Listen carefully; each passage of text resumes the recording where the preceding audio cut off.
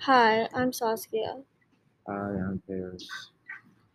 So what were maroon communities? Marine communities were formed by slaves running away. They're called marine communities because the runaway slaves were known as Marines, and when they came together to form these large groups, they were known as marine communities. Slaves ran away because of the horrible treatment and bad working conditions that they were in. Most enslaved people that ran away were men. It was very physically demanding and dangerous, so only 1 in 5 runaways were female. These societies provided a place for slaves to flee from their captors and also a place that they could fortify and defend. I found this from Runaway Slaves and Home Communities by Warren Schwindt and Jer.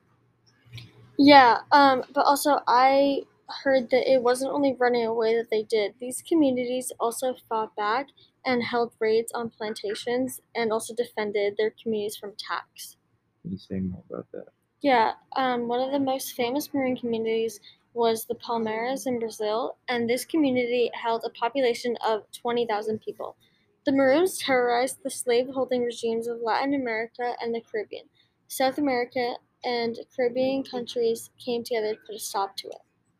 Wow, that's interesting. I also read that the Palmars were particularly remarkable because they became a complex political organism that was ruled by a king, and they also had a minister of justice.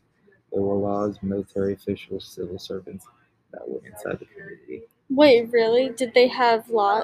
Did they have trials too? Basically, the authorities created a system of laws and justice with crimes like treason, murder, robbery, adultery. These were all punishable by death. They punished robbery and adultery so severely because these things could internally tear apart the community. So they had to make sure that they never happened. That's really interesting. All that information was from Maroon Communities, were Maroon Communities an effective means of resistance to slavery by Meg Green and Mark Malvasi. Another reason why Maroon communities were such a big deal is in South Carolina.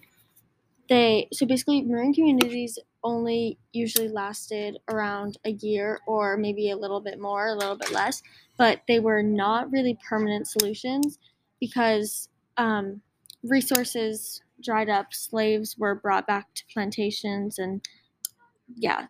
But in South Carolina, there was at least two Maroon communities that lasted for a couple of years because South Carolina's climate, which is swamp, it's like very swampy, so it was easier for communities to set up like a permanent place to live there because most most people didn't want to go into the swamp to try and find the slaves and bring them back to the plantations. So it was a really good way of hiding, but also staying close to towns and plantations because people in the communities used to trade with towns and they also used to raid plantations for resources. Our central question for this project was how did self-emancipated marine communities in the Americas preserve their cultural identity and autonomy? autonomy? Some African and Caribbean slaves ran away and formed their own communities, but they like kept their culture with it. So basically, many communities tried to recreate an African society, and recreating an African society made the Maroon communities feel a little bit more like home, and it also helped pass the language and culture down to their American-born kids. Um, Also, slaves would run. They would run when they would run away from the plantations. They would take food or other things to like improve their everyday life and to help with their cultural ceremonies and celebrations. Going back to African culture, in an article I read by Troy D. Smith, it said that um, the Africans they weren't really like opposing slavery as much as it seemed like they just wanted to preserve. They were willing to run away to preserve their culture and try to preserve African society less than trying to stop slavery.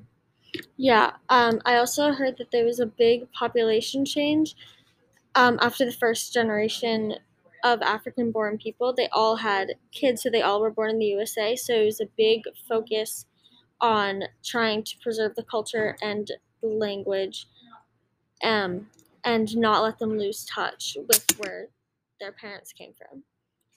And that was from Runaway Slaves and Maroon Communities by Lauren Schweikger.